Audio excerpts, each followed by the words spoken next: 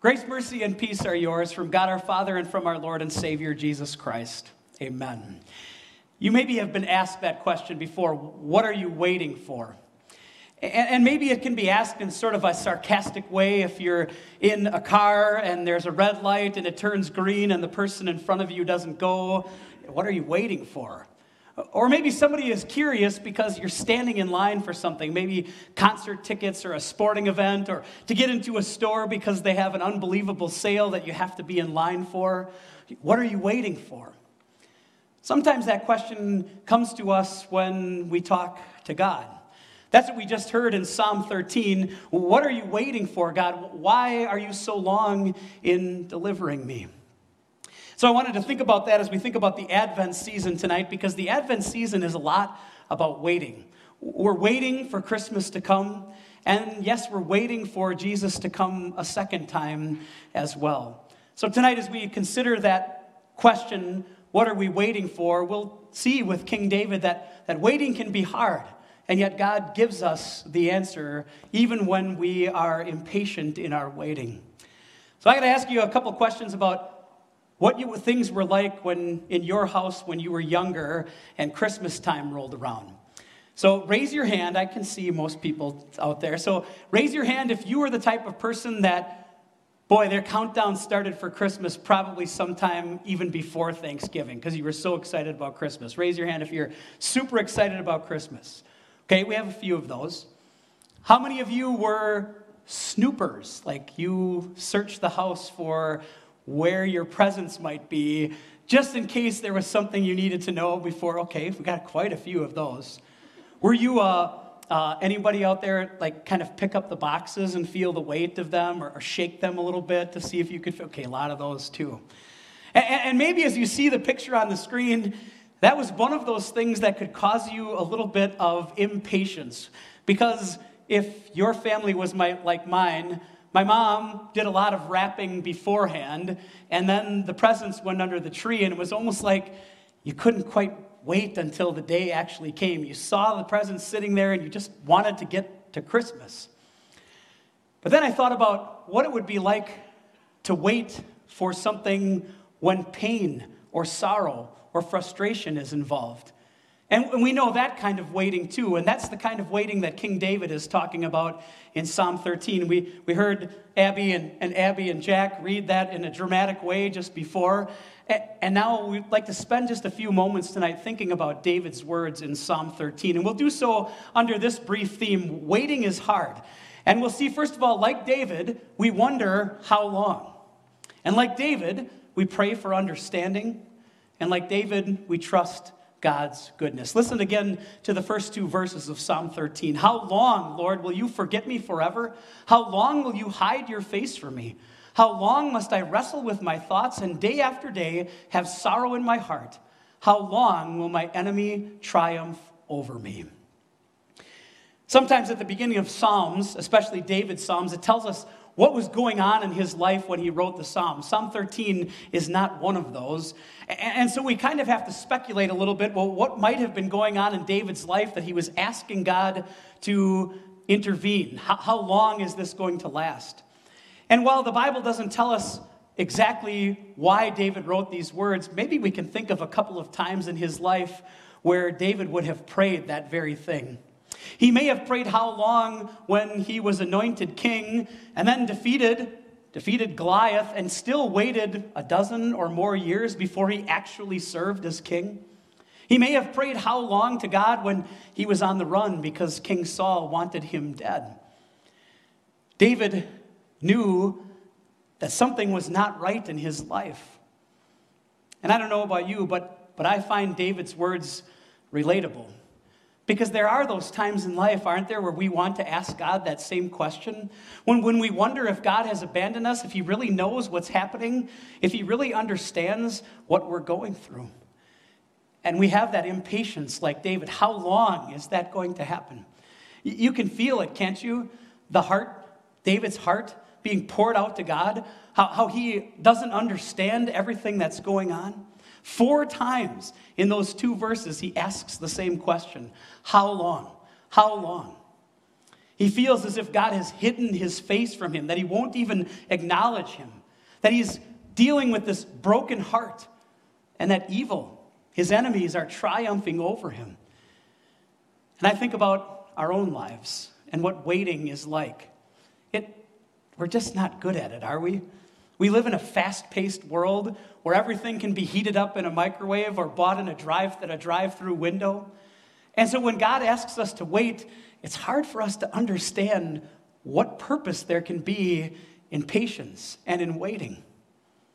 And then I think about the believers in the Old Testament, people who were waiting for God to fulfill his promise of a Savior, a promise that was made all the way back in the Garden of Eden to Adam and Eve, a promise that by David's time has been around for at least 3,000 years.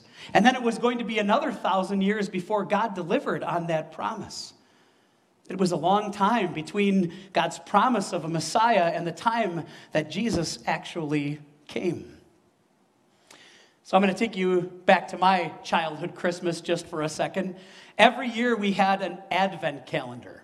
Now, I know today there's Advent calendars for just about everything, but our Advent calendar was just a way to mark the days between the 1st of December and the 24th of December. This one's a little sticker one where you peel off a sticker and put it on the chart every single day. Ours were usually cardboard that had perforations in it, and you opened a little window, and there was a Bible passage or a picture of the Nativity or something like that. And I just remember as a young boy with my siblings, I have 4 siblings, taking turns at our evening devotions and opening that window and marking the days to Christmas. December 10th, December 15th, December 20th, and how excited we were as the days were marked off. We could see the end. We knew how long it was going to be to Christmas. Wouldn't it be great if God gave us an answer like that all of the time? Exactly when things were going to end. This is how long you have to suffer. We could mark the days off on a calendar. But he didn't do that for David. And he doesn't tell us exactly when he's coming back at the end either. And yet, in our prayer, how long, if we ask God, what are you waiting for? We can learn a great lesson from David. When David was plagued by that impatience, he knew where to turn. Listen to verses 3 and 4. Look on me and answer, Lord my God. Give light to my eyes, or I will sleep in death. And my enemy will say, I have overcome him. And my foes will rejoice when I fall. David, in the agony of his heart and the anguish of his soul, asks God to answer him, asks God to give him everything that he needs. Answer me, God. Give light to my eyes. Enlighten me is what David is saying. And I have to be honest, when I read that phrase this week, give light to my eyes, it brought a memory that certainly is probably one that I become the object of other people's ridicule, because there's often times that we head out to a restaurant and it's kind of dark in there and it's time to order, and I need some light to read the menu because I forgot my magnifying glasses, my cheaters. So you know what happens? Out comes the cell phone, flashlight, scan the app, scan the menu, and I can read it just fine. That's the light that is given to my eyes. But that's not exactly what David is talking about. He wants God to open his eyes to understand why the things that were happening to him were happening. He wants God ultimately to answer the question, why? Do you ever feel that way too, wishing that God could give you the whys to the things that happen in this life? Why am I waiting? Why is this happening? And here's where I love David's example. Because what David says is, take it to the Lord. He doesn't say it in these words, but I suppose we could simply say it this way. David, in effect, is saying, Lord, I understand that you are asking me to wait. But help me. Help me see the big picture. Help me understand your purpose in allowing me to go through the things that I'm going through. Let me know what you're trying to teach me and what you would have me learn. We know that God won't explain everything that ever happens to us, and he doesn't owe that to us. But when we're frustrated by that question, how long? When we're wondering what God is waiting for, we have God's own invitation to come to him when we're weary and burdened, to cast all our anxiety on him, to call upon him in the day of trouble. And I love where it leads David. Look at the last two verses of Psalm 13. But I trust in your unfailing love. My heart rejoices in your salvation. I will sing the Lord's praise, for he has been good to me. As David is asking these questions and seeking understanding from the Lord, it's like it almost dawns on him, oh, that's right, I trust you. Your love is unfailing. David knew that God's faithfulness meant that his deliverance was certain, and so was his salvation. He could rejoice because nothing could change what God had promised him in the coming Messiah. He says, I know all about the Lord's goodness. And so do we, don't we? We know God's track record in our lives, too. I've mentioned this to people before. It is actually one of the joys of getting older. While, scanning a menu with your phone isn't the greatest thing about eyes that are getting older, one of the things that getting older has been a blessing is understanding that I have a lot more years to look back on God's deliverance in my life. And I can see his goodness, how those things happened, and maybe sometimes even why they happened. But what if? What if things seem to drag on?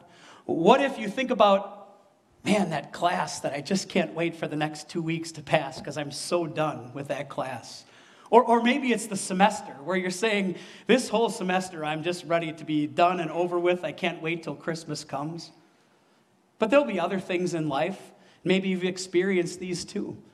Your own sickness or the sickness of a loved one. Working at a job that maybe is unfulfilling. Struggles in a relationship that you're not sure how to fix. What if? What if we have to come back to God and say, how long? How long is this going to keep going? What are you waiting for, God? This might sound really simple, but can I give you the best answer that I've found? The best answer that Scripture provides? If you question God's love, if you wonder what he's doing in your life, just go back to the cross. That's where Jesus assures you of his love for you. It's where Jesus reminds you that each and every sin for every one of us has already been paid for, suffered on that cross by Jesus himself. And then when Jesus rose from the dead, he guarantees you and me that we stand before God holy and blameless. That's what we get to celebrate every Christmas. That Jesus, that baby who was laid in a manger, is the word of God to us, to human beings. It's the peace that we need with God that came that first Christmas night.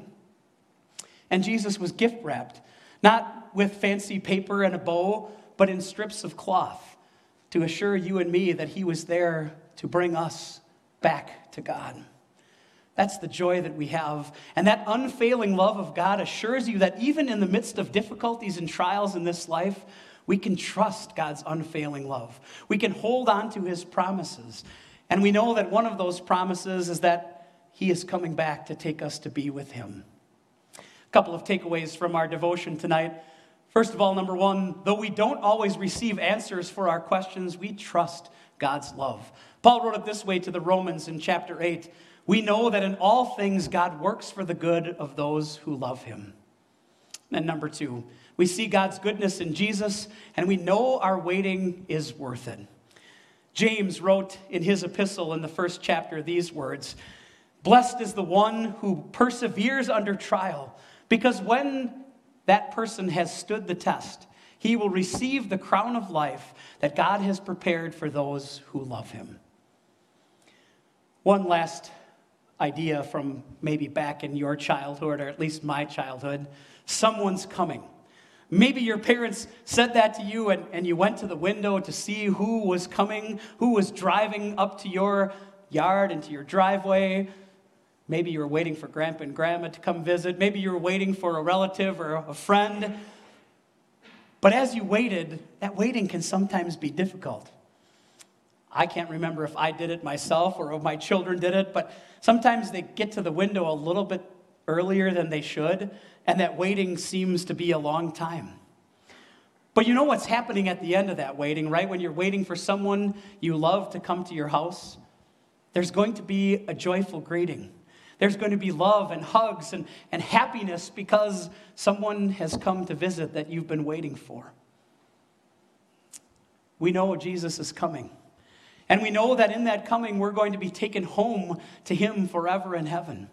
And so as we answer that question or think about that question, how long or what is God waiting for? Let's first pray that God gives us understanding. And then secondly, trust the goodness of God that we see in Jesus every single day. And know what's waiting for us in heaven is the greatest welcome home ever. Amen. Let us pray. Heavenly Father, we thank you. We thank you for the joy that we have in trusting your loving kindness and your goodness to us every single day. We know that there are times in this life where that question plagues us, the how long or what are you waiting for? And yet we know, God, that you are working for good in all things just as you have promised. Fill us with a trust in you. Lead us to see your love again and again in the baby Jesus who came at Christmas, the Jesus who went to the cross for us, the Jesus who left his tomb empty, and the Jesus who is coming back to take us to be with you forever. Fill us with joy in the weeks ahead as we prepare for Christmas, and give us a readiness to meet you when you come again. Bless our students through all of the things that are happening in these last few weeks of school up until the exams. Give them strength to meet all of the challenges that are before them and keep them mindful that you are always with them. We pray all of this in our Savior Jesus' name. Amen. The grace of our Lord Jesus Christ and the love of God and the fellowship of the Holy Spirit be with you all. Amen.